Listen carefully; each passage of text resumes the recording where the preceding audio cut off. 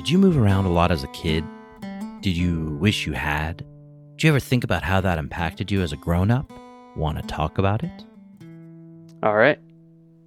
I'm Nick, and I've moved 5 times so far. I am Kate Anderson. I am 28 years old, and I've moved 24 times in my life. Hi, my name is Seo, and I've moved 15 times throughout my whole life. This is Cindy Anderson, and I have moved 10 times in my life. This is Sean, and I think that I've moved either 15 or 16 times in my life. My name is Jonathan, and I have moved 20 times in my life. My name is Stacy MacDonald, and I've moved 25 times-ish. My name is Nick Rizzi, and I've gotten to experience 14 different homes.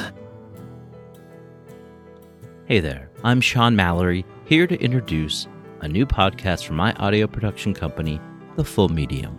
I do monthly interviews with friends, family members, various coworkers, and strangers I've met on social media platforms.